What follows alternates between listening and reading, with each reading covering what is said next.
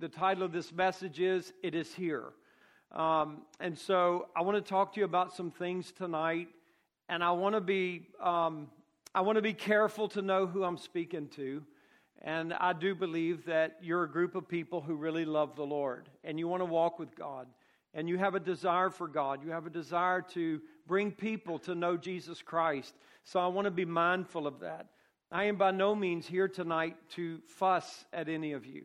I do want to open up the Word of God to us tonight and prayerfully just allow the Holy Spirit to help us understand what is really going on in our world. You know, Peter said in his epistle, he said, these are the last days. Or he said it specifically, seeing that the end of all things is at hand. And Peter said that 2,000 years ago, right? And so one of the things that Peter said is this, seeing that the end of all things is at hand, watch unto prayer. And he said, be sober. And I realized that if we really don't see that the end of everything is at hand, we're not going to have an urgency of soberness. We're really not. If I know we don't live in this kind of community, but it's one of the proverbs that's just sticking in my head right now. But if there were a lion outside and your backyard and you didn't know it, you couldn't be sober about it, and you might walk right into it and lose your life. And so, in order for you to have a soberness about you and an urgency to watch unto prayer, I think it's important for us to be able to understand or see that the end of all things is at hand. And listen, that's not just simply something that preachers are saying, but that's something that the lost people in our world are saying. The people in our world are afraid. They believe that if emergency measures are not taken, that we literally will see the end of the world. That it cannot go on like this. And so there's this sense in so many people that we're living in a very dangerous time. I still am alarmed by the fact that it seems Christianity in the United States of America is not so alarmed. We're not so disturbed that maybe the end of everything is at hand. We like to talk about the rapture. We like to talk about the coming of the Lord. And we talk about that, and we believe in a pre-rapture of the church, a pre-trib rapture of the church. And yet we may live the bulk of our life as though it's not really going to happen in our lifetime. We're not really expecting that. We might declare it, but we're not really expecting it based upon the way that we live. And one of the things that I hear so often is I hear people say that if we don't see revival in America, God's going to bring judgment. God is going to have to judge America. And I just simply say to you, it's here. And it's been here. And if we can't see that, then we're not understanding what is in the heart of God and in the purposes of God. If we're the kind of people that are just kind of sitting around and seeing what's going on in society and in our government, and just considering the fact that if something doesn't happen, then we're in trouble and God's going to judge us, then we're already off. We're already missing what the Lord is doing because He's already judging. And another aspect of this is I hear people say that God is about to bring revival in the earth. God is about to bring the harvest in. And I want you to know He's doing it. Revival is happening in the earth. I praise God that I'm able to have a small part of that. I see it. I believe it. I enter into it. I want to walk in it. I want to pray in the joy of it. But if I'm the kind of Christian that sits around most of the time saying, oh, one day God's going to bring revival, and yet He's doing it already, and I'm not seeing it now, then maybe I'll miss it when God wants me to be a part of it. And so we've got to get out of this mindset that one day revival's going to come, or one day judgment's going to come. It's here, both of them. Both of them are here. The move of God is here, and also the judgment of God is here. And I say this to you, beloved, because I believe that you've chosen to follow the Lord. But maybe for those that may be watching through the internet or whatever it might be, or maybe even some of you here tonight, choose you this day whom you're going to serve. Quit halting between two opinions. If Baal is God, serve him. But if the Lord is God, then serve him. Make the decision. Be sober about yourself. Watch unto prayer. Let the grace of God change your life. Let that happen. Another thing that I want to say to you tonight, I want to be very careful to say it, and I want you to understand this. I want you to understand that God has initiated and God has provided a new covenant for men to come into relationship with Him. And that new covenant is through the blood of Jesus Christ. And that is a covenant where an individual person must put their faith in the provision of God's redemption.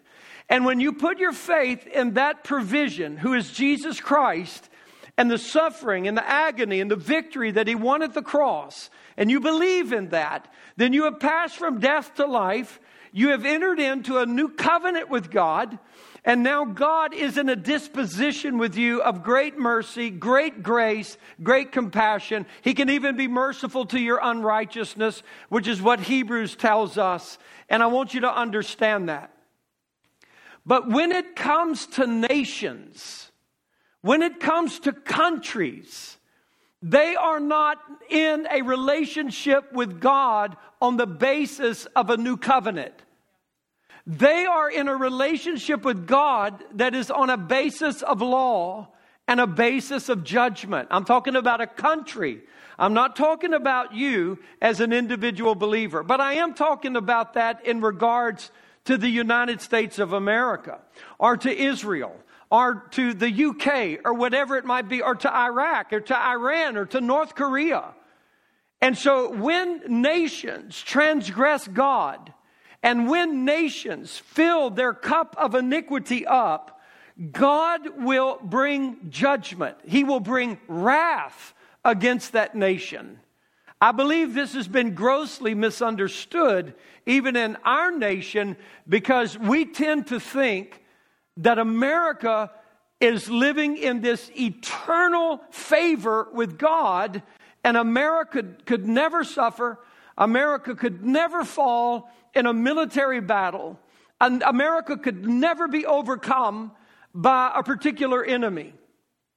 And I recall one of the prophets, I believe it was Zephaniah, and I'm just thinking about him right now, but I think it was Zephaniah who said to the Lord that, or it could be Habakkuk, when he said to the Lord, Israel is so bad, Israel is so sinful, that God, how can you as a just God allow this to go on without dealing with us? And certainly his heart was like towards a revival. Give us a revival.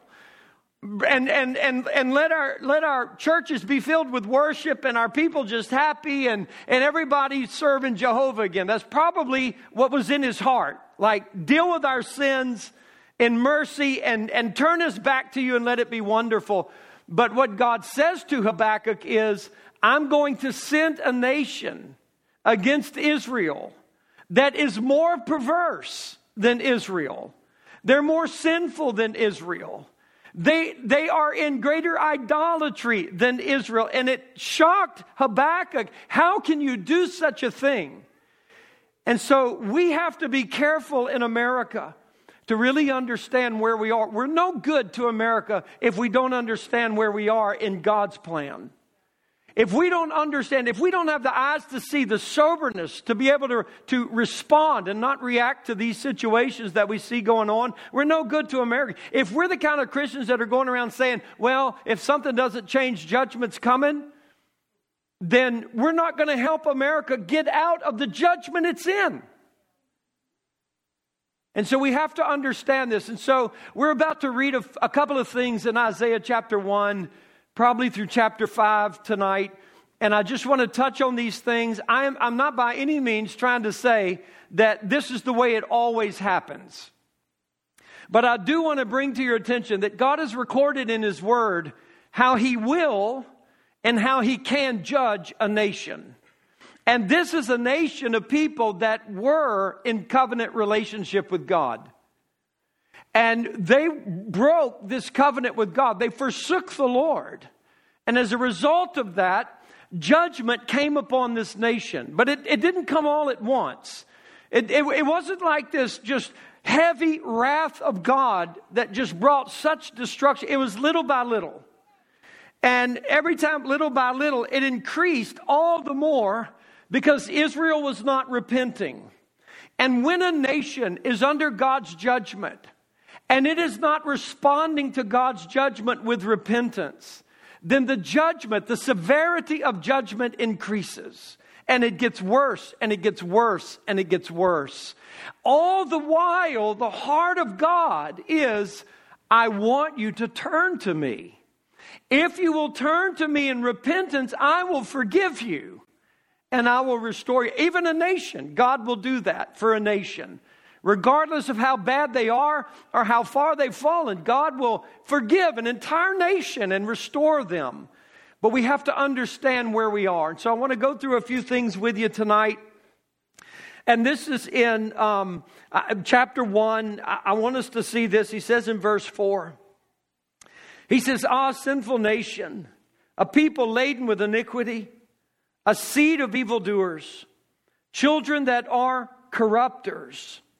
They have forsaken the Lord." And I want to say this because to a certain degree, though America has never been in a covenant relationship with God like Israel, in America's founding, in almost every state charter, there was a covenant agreement with Jehovah.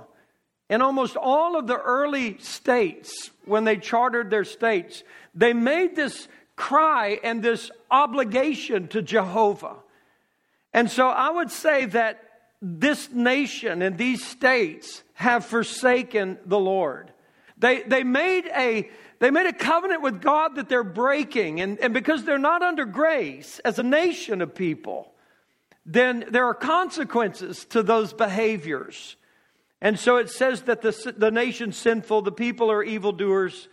They have forsaken the Lord. They have provoked the Holy One of Israel to anger.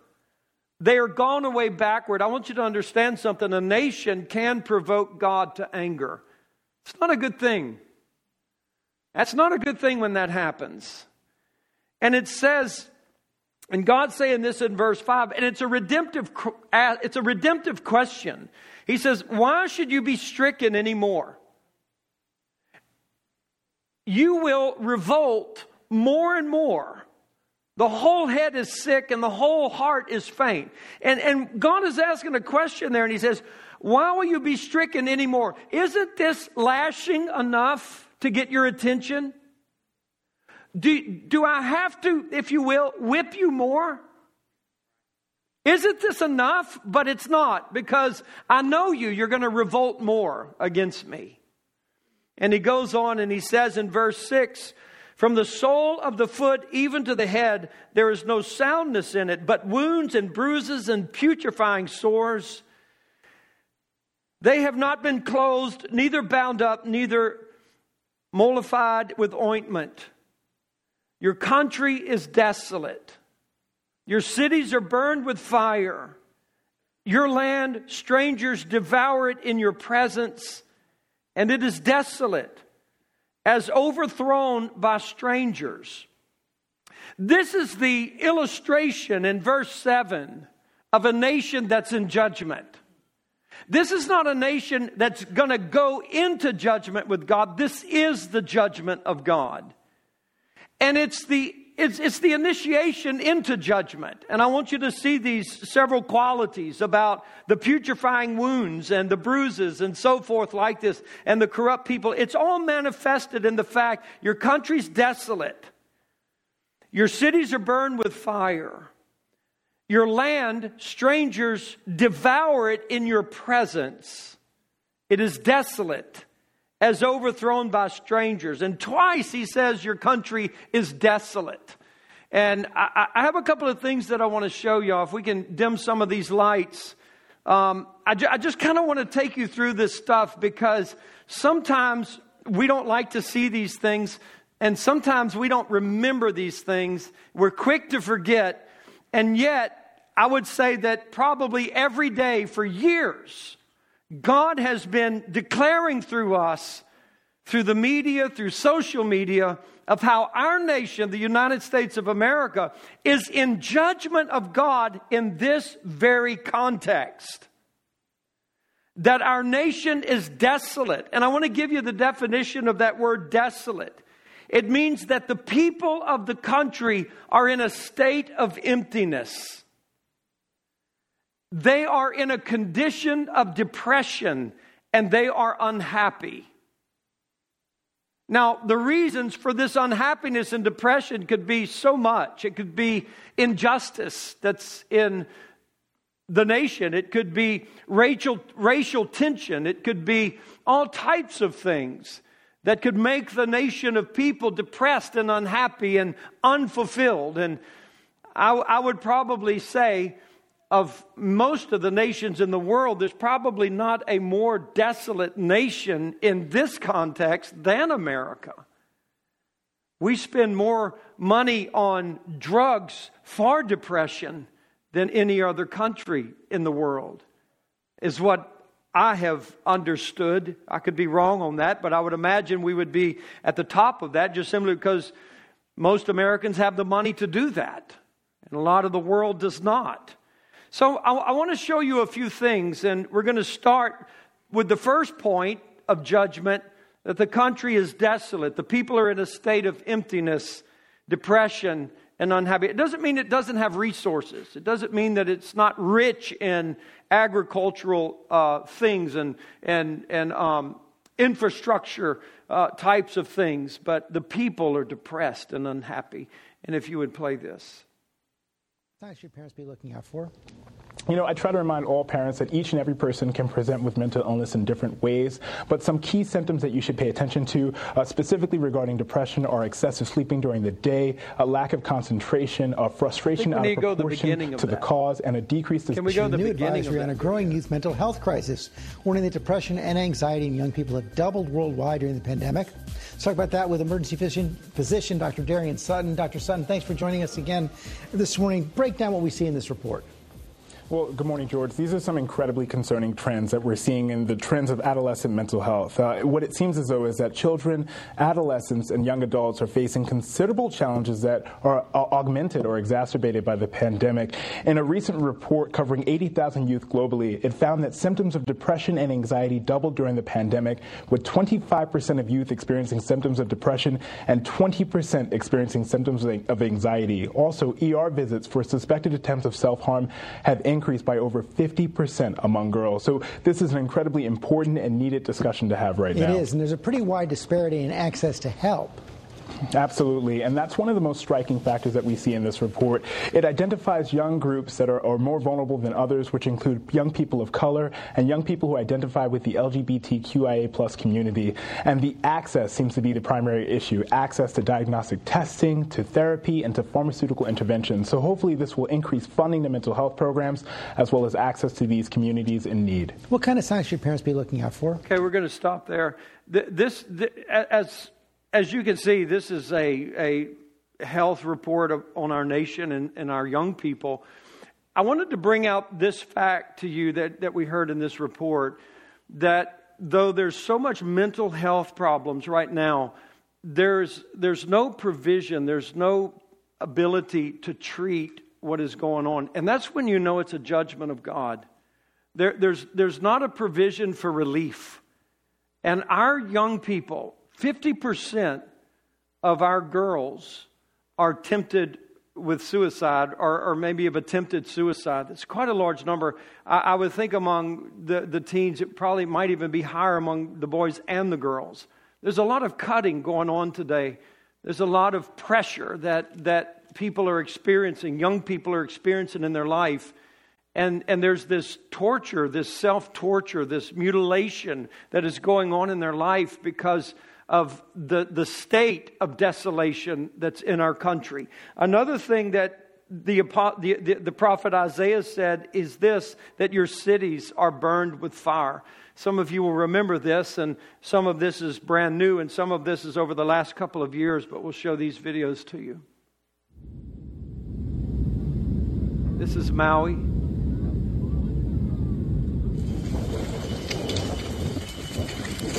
I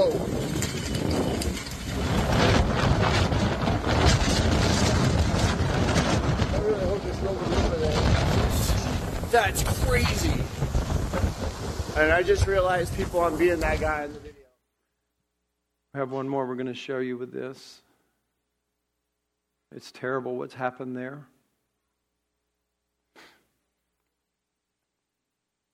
You got it? You don't have it? See if you can pull it up and we'll go to the next one. The next one that I wanted you to see is this, that strangers will devour your land in your presence. And we understand that there's an immigration problem in our country. And Isaiah, by God, says that this is the result of the judgment of God. This is not coincidental, but it's God's judgment. And the people the strangers that are devouring the land, it's like they're coming in and they're obviously consuming things that the nation is not going to be able to support, or the nation is not even going to be able to continue. And we understand that we have millions of illegal immigrants that have come into our country. There's a huge debate about that in our nation and at our nation's capital, where there's almost an equal divide of people in our nation that want to promote and open our borders, and others that say, no, we want to close these borders. And the confusion that goes on in our government is even a judgment itself, that our leadership cannot rectify this problem or bring about a solution to this. And so I think it's very troubling. For me, it causes me to be sober and to understand, according to what God highlights as judgment in the book of Isaiah, the United States of America is experiencing it. I don't know if they're going to be able to get to these other videos. You're going to be able to do it? You got it? California is very fluid. You can see police here now firing tear gas into the crowd. They are trying to push these folks back. Earlier today, just a few blocks away, there was looting underway nearby. Police seem to have had enough. The nation erupted into scenes of chaos, violence, and widespread destruction into the early morning hours. Dozens of American cities up in flames after some protests turned into riots, often followed by looting as a nation simmering with unrest unraveled. How long can you be peaceful when your people are dying? In Los Angeles, hours before a curfew was ordered, the city became a war zone. After attempting to breach television studios, large groups torched police cruisers as officers fired back with rubber bullets. Before nightfall, the looting began. Department stores, jewelers, and high-end apparel shops trashed by unruly mobs. The mayor calling on the governor to dispatch the National Guard for the first time since the Rodney King riots in 1992. Strikingly similar scenes and issues of injustice, 28 years apart. We've seen this before in Los Angeles. When the violence escalates, no one wins. After 3 nights of protest and violence, the state of emergency in Los Angeles mirrored by pockets of anarchy nationwide.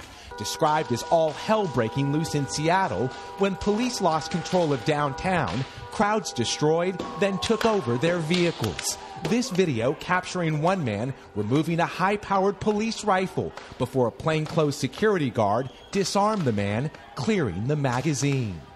But there was also troubling scenes caught on camera at the hands of police. This video appearing to show an officer putting his knee on the neck of someone taken into custody before another officer pulls his leg off. A shocking scene after the death of George Floyd, why so many poured into the streets. We can't peacefully protest in the streets without getting tear gas thrown at us for what? With demonstrators out in force again today, a violent takedown in Philadelphia, where a Foot Locker was looted after more than a dozen officers were injured there last night. With tear gas choking the streets of Miami, police battled protesters to keep control of their headquarters. With banks burned, highways shut down, and City Hall on fire in Nashville, there was more than 1,000 arrests. In Salt Lake City, police have identified this man, who may have fired arrows into a crowd from a crossbow before he was mobbed by a nearby group. In Tallahassee, Florida, someone drove through a protest after their pickup truck was surrounded by a crowd. The National Guard is moving into Chicago after clashes between protesters and police. In this city, we care for each other. This is a time for us to unite. Tonight, a nation on edge and up in smoke as many plead for peace in the wake of yet another violent night. The cat and mouse game here in Santa Monica continues. You can pause see police it there. I think it's interesting here in this video we're having just the secular media telling us that all hell is breaking loose in our country. Our cities are on fire all over the nation. There's protests, there's looting, there's riots. And Isaiah says this is the judgment of God. And if we're the kind of people that sit around and say, well, God's going to judge us one day, and we don't understand where we are, how are we going to help our people in this moment? The last video I want to show you has to do with the foreigners that would come in and devour the land. Just wanted you to see some of this. This morning, the crisis at the southern border has led to a crisis in the Big Apple. We're having a human crisis here in the city. The processing center for newly arrived migrants has reached capacity in Manhattan. That means asylum seekers are now sleeping on the sidewalks, winding around the block, unable to find beds in the 1,000-room hotel where they wait to be processed. Some were lucky to get inside one of the cooling vans outside. We need help, and it's not going to get any better. But this migrant says the uncertainty pales in comparison to the danger he faced in Mexico, where he says he was kidnapped for 37 days, finally being released after paying $1,500 to his captors. More than 93,000 asylum seekers have come through the New York processing center since spring of last year. Around the same time, Texas Governor Greg Abbott began busing migrants to sanctuary cities, including New York and Chicago. Our next phase of this strategy, now that we have run out of room, we have to figure out how we're going to localize the inevitable that there's no more room indoors. In Chicago, hundreds of migrants have been staying at police stations until they can be taken to a shelter with space. Speaking from the police station that I am currently volunteering at, the individuals do not have access to showers and they don't have access to laundry. Washington, D.C.'s mayor requested the help of the National Guard last year to assist with buses of migrants arriving. Governor Abbott saying Washington, D.C. finally understands what Texans have been dealing with every single day. Major cities are asking for more federal aid to house the migrants. They're also asking for expedited work permits. While several... So we'll pause that there. And I wanted to bring out these videos so that you could just see this, not just me up here telling you, hey, our cities are on fire, or our country is in desolation according to that definition of despair or depression or emptiness.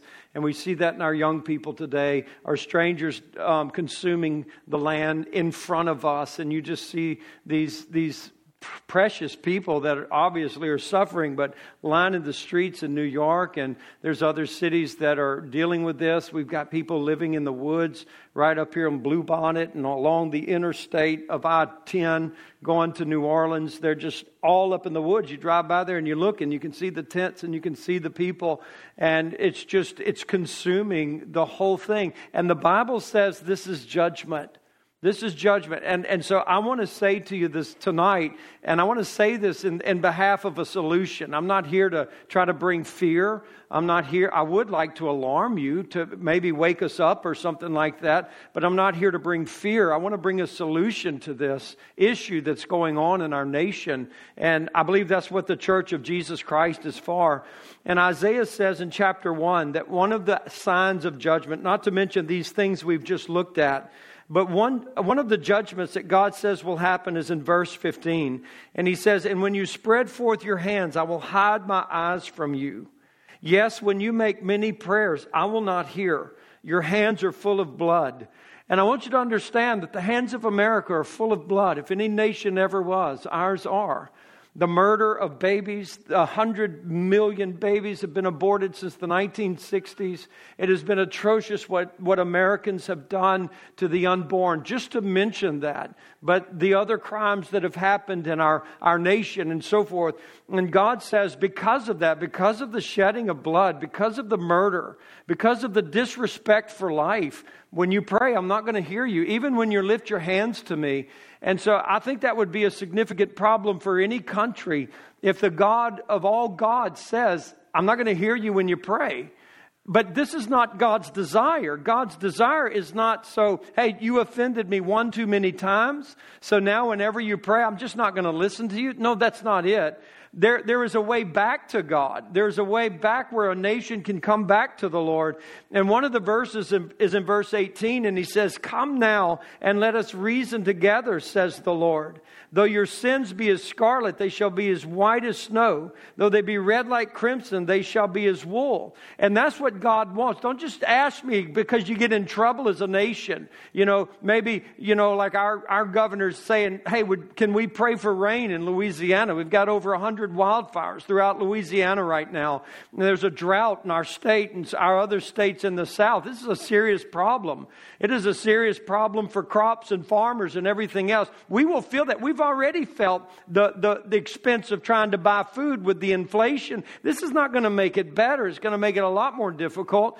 And so we've got all of these issues. And so God's like saying, when you get in trouble, you've got a hurricane coming, or you got a flood coming, or you got a drought coming, and then you come and you ask me for help, I'm not going to listen to you.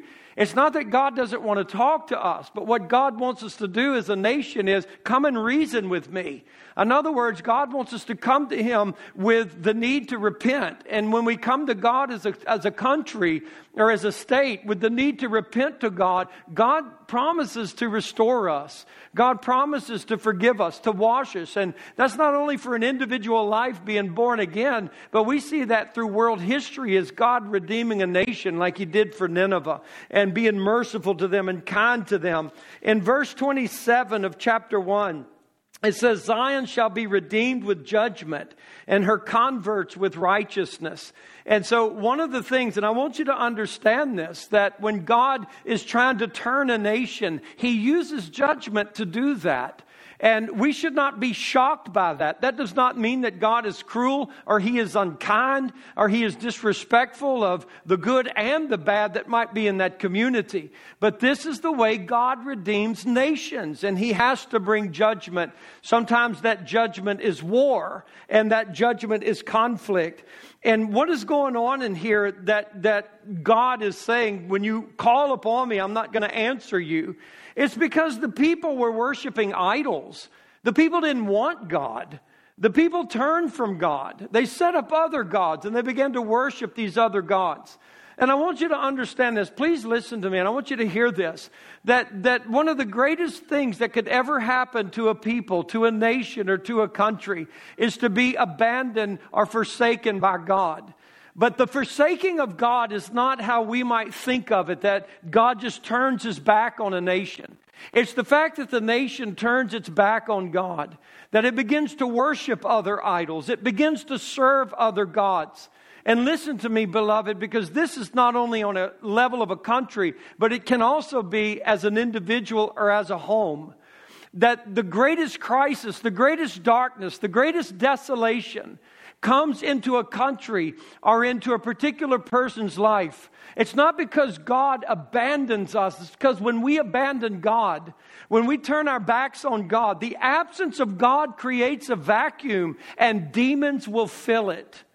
And when we choose a way of life that does not include God, then it is going to open the door for supernatural powers of darkness to invade that vacuum and begin to take control of that culture and to influence it. And y'all, we're seeing that in the United States of America like we've never seen in our generation. And I would probably say in all of our history, we've never seen the likes of what we're seeing today. And there is no end in sight.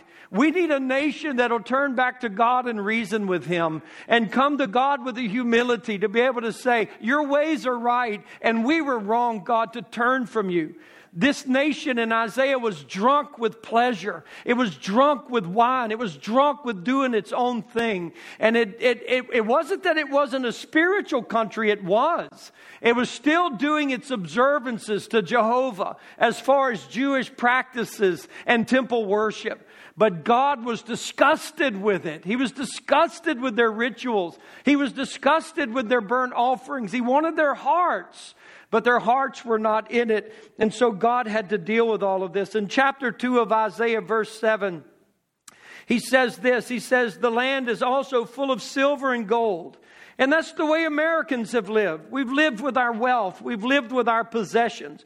Many of us are spending our whole time and our whole life gaining a little bit more silver or a little bit more gold. In other words, a little bit more money. Because if we can have a little bit more, we're going to be comfortable and we're going to be satisfied. But the Bible has warned us, you never will be with that.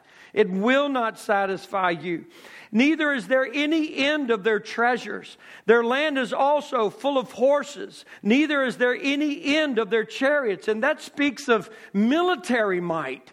It speaks of their power as a people to be able to defend themselves, to take pride in their ability to ward off and fight off any type of invading horde that may come against them. And America is the same way. We have taken such pride in our military, not our God. We have celebrated our generals and our weapons and our airplanes and jets and tanks and nuclear arms. We have celebrated our space technology and everything else. And we take comfort in that. We take comfort in this. We don't want to become weak.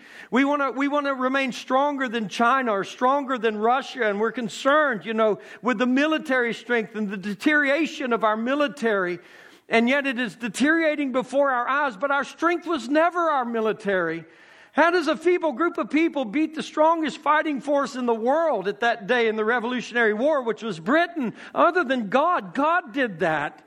God fought and God strengthened us and God delivered us.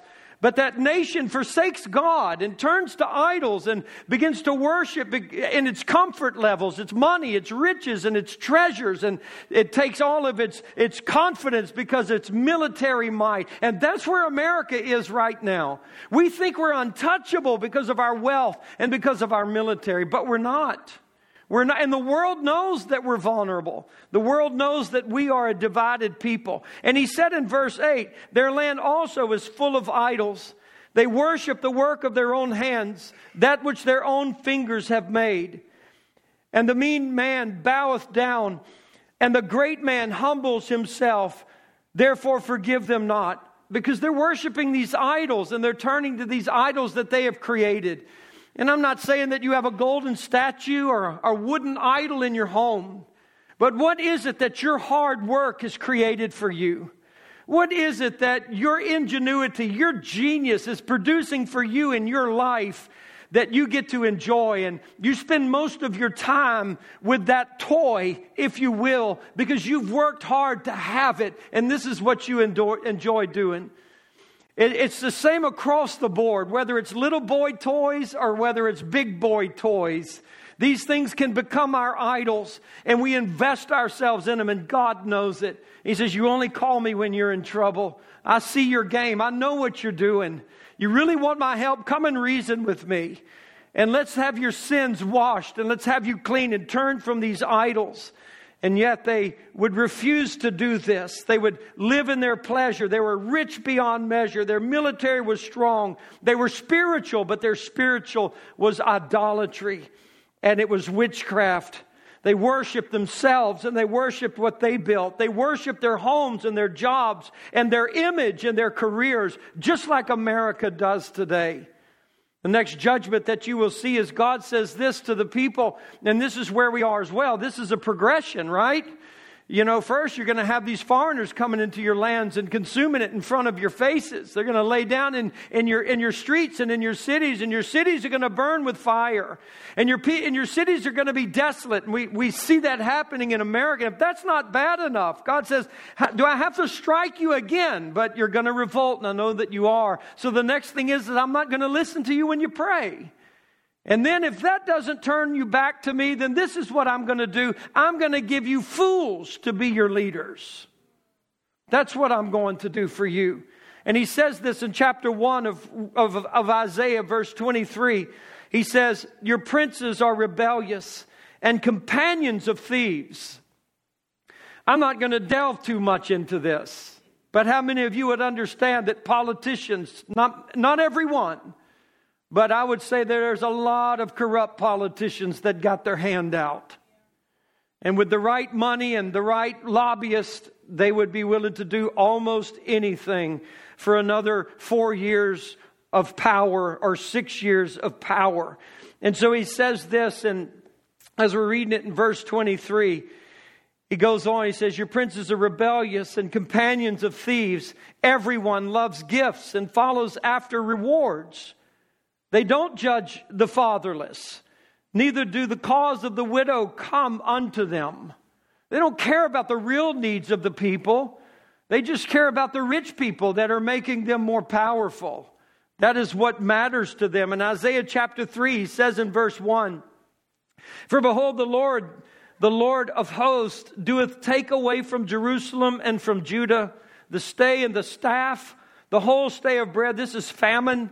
And the whole stay of water. But not only does he take that away, he takes away the mighty man and the man of war, the judge and the prophet and the prudent and the ancient, the captain of 50 and the honorable man and the counselor and the cunning artificer and the eloquent orator. And I give children to be your princes, and babies rule over you. And the people shall be oppressed, every one by another. That's lawsuits and judgments and fighting and racial tensions. And everyone by his neighbor. The child shall behave himself proudly against the ancient. Do you see that in America? The children being arrogant and rude to the elders and to the ancient, and the base against the honorable. This is judgment. Guys, this is not coming. This is here in America. I mean, this is like reading the newspaper in America of what is going on. The foolishness that leads our government and our politics. The corruption. The bribes. Everything. People oppressing one another. Racial tension and division. The increase of lawsuits. The disrespect for the elderly. And so if we don't repent after that, the next judgment, and I'll close with this one. I will take away your comfort and I will send your men to war. You will be captives and be at war. You will become the slaves of another people. In Isaiah chapter 3, he says in verse 21, he's talking about these delicacies that we have. In verse 18, these beautiful ornaments that we have for our bodies and our feet and everything, the bracelets, the chains, the bonnets, everything that we've got. And the clothes, the beautiful clothes that we have. And God says in verse 24, it shall come to pass that instead of the sweet smell, there shall be stink. And instead of a girdle, a rent. And instead of well-set hair, baldness. And instead of I don't know what that, stomacher? Is that what you say? Whatever. Instead of that, a girding of sackcloth. And instead of beauty, or burning instead of beauty. Your men shall fall by the sword, that's war, and you're mighty in the war, and her gates shall lament and mourn, and she being desolate shall sit upon the ground. And then he tells us this in chapter 5 of Isaiah, verse 13. He says, therefore my people are gone into captivity, because they have no knowledge, and their honorable men are famished, and their multitude dried up with thirst. And I think our honorable men are famished. I think some of the greatest citizens that we have in our country are terrified to run for office. They're terrified to stand up as leaders. They'll be tar and feathered up one side and down the other. Lies and suspicions and strategic snares set for their life. The destruction of their families. The exploitation of their children. And the honorable people in our society are famished by what we see going on in our country today. The two tiers of justice, it seems, the type of darkness that we see happening in our world today. And one of these judgments is war. Is America on the verge of war? Could it be that we might see our honorable men, our strong men, our great men over the next few months or maybe the next few years being called up to go fight in battles? To see the devastation of our country. Why do we think that as Americans and as this country, we could never suffer any type of real devastation? Why do we think that? What makes us, other than pride, what makes us think that? I see our young people today and I want them to be so on fire for God and serving God. And those of you out there that are young today, because God only knows what tomorrow is going to bring. But I do know this, that for all of these acts of God, still this nation is not turning to God. It becomes more ruthless and more cruel and more God-hating than it has ever been. And yet in all of this, God's hand is stretched out with mercy. God is desiring to save. In verse 25, it says this of chapter 5, "Therefore is the anger of the Lord kindled against this people, and he has stretched forth his hand against them and has smitten them. And the hills did tremble, and their carcasses were torn in the midst of the streets. For all this, his anger is not turned away, but his hand is stretched out still. Yes, I'm angry, but I'm still stretching my mercy out to you. I have not withdrawn it completely from you." And we're not in that war conflict yet, at least not with other countries.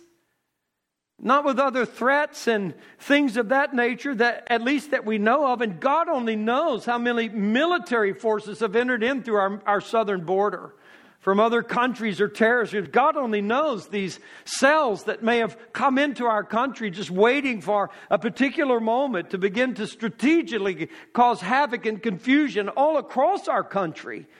God only knows that. We don't know that. Our own Homeland Security Director doesn't know that. He doesn't know where most of them are or what they're doing. And they know that they have allowed some of the most wanted terrorists in the world to go loose in our country. God, what are they doing? What is happening? And God says this in chapter 5 is because even the people do not consider the work of the Lord. And I guess I say to you tonight, as a people, and I would ask you to this, like, please, I ask you, the people of God, just consider it. Is this all ridiculous? Is this a fairy tale that I'm living in? Am I the one that's seeing this nation the way it is? Is this an honorable nation for God? Is this a people that is walking after the Lord with a heart and a desire to respect the Lord and respect the ways of the Lord? Are not churches and pulpits even compromising to a woke culture today to not stand up for God and His Word and His truth in order to be accepting among men? And not willing to be able to tell the truth that's going to save people's lives? Am I the one? Am I making this world up? And so I just say to you men and women, at least consider it. Because in chapter 5, God says that the reason for the war and the captivity is because the people of God didn't even consider the work of God. Consider the work of God. Listen to me, please. Listen to me, and I'm almost through. The work of God is just not always the good things. Sometimes the work of God is the judgment. And if we could wake up and begin to see that maybe God is at work in America, and maybe God is in the midst of judging America, and I believe that He is. And if I can consider that as the work of God, then I can cooperate with God and I can agree with God. And now maybe the Holy Spirit can work through my life in a way that is advantageous for this people in my country to turn back to God. And that is my desire. And so He opens up in chapter 1, and I'm closing with this scripture. It's in verse 16. And I would say this for us, and we're Americans, and it begins with us. Wash you, make you clean. Put away the evil from your doings, from before my eyes. Cease to do evil. If you've got idols in your life, Christian, Get rid of them. Get rid of them. If you're accommodating a woke culture and a trans culture and more afraid of the backlash from that than you are from the God of heaven, then get yourself right with God. Let the Holy Spirit come and empower you and fill you with His power and His glory, that you will be more loving than you've ever been, but you will be truthful. I ask you to do that. Learn to do well. What is our teacher today? Titus chapter 2, grace. So let grace be your teacher. So if you learn anything, learn it from grace. Learn to do well. Seek judgment. Be fair. Be honest. Do right with people. Relieve the oppressed. That's the ministry of Jesus. Relieve the oppressed. Judge the fatherless. That's the orphans. Judge them. That means look at them. See them. Understand what they need. Help them. Plead for the widow. Be a voice for the widow. Help the widow. And come now. Right now. And let us reason together, saith the Lord. Though your sins be as scarlet, they shall be as white as snow. Though they be red like crimson, they shall be as wool. And what do you plead with? The blood of Jesus. How do you wash yourself? How do you make yourself clean? The blood of Jesus Christ. How do you put away evil? By putting on Jesus. And I say to you tonight, and y'all are such great people, but choose this day. Don't halt between two decisions. If Baal is God, go serve him. But if the Lord is God, serve him. Because I tell you, the end of all things is at hand. Behold the work of the Lord. Join God's side. Be a part of what He is doing in the earth. Be sober. Be alert. Watch to prayer. Watch to prayer. One of the greatest evidences that you see the coming of the Lord is your prayer life. I promise you it will intensify as you see the coming of the Lord. And the hope for a nation, the hope for America, praise God, He was merciful to Nineveh. And praise God, if there had been 10 righteous people in Sodom, He would have spared it. And numerous times God has been merciful to Israel. And God will be merciful to us if we seek Him, trust the goodness of His heart, be honest with God, and be truthful with God. I want us to seek the Lord for a few minutes tonight. I want us to pray for our nation, a nation in judgment. And I want us to pray that we would also see that we're serving a God who's in revival. And that God is bringing multitudes to His Son, Jesus Christ. This is one of the greatest opportunities to see a harvest of souls than you've ever seen before. Because in the midst of judgment, men and women and boys and girls do turn to the Lord. And if you've got a major news network that we watched that's secular and not godly, with a social doctor saying that one of the greatest plagues, it's broken records in our country today, is depression and anxiety. And our young people, I guarantee you, they're looking for an answer. And that answer is Jesus Christ. So I want us to pray. I just want us to pray for our nation. I want us to pray for the mercy of God in our nation and in our country. I want us to believe for our young people. I don't want us to go to war. I don't want to have to face that judgment of God, or famine, or pestilence, the corruption of political leadership, corruption of judges, the briberies.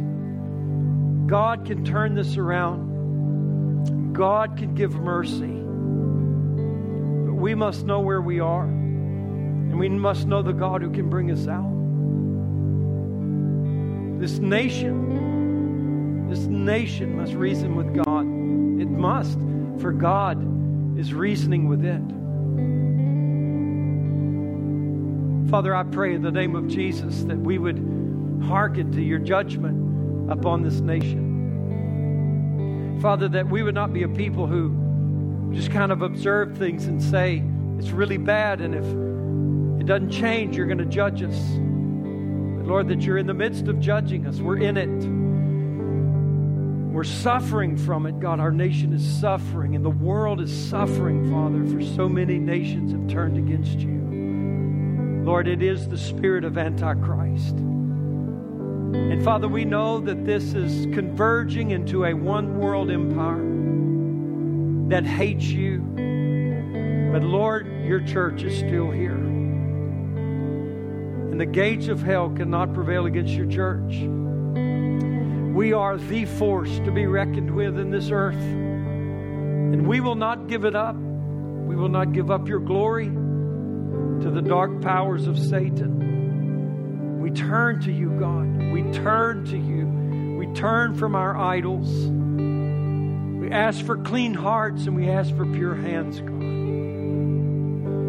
Wash us in the blood of Jesus, Lord. Let us be clean. Give us the power through your grace, God, to put on Jesus Christ and to walk courageously with our God, humbly with men.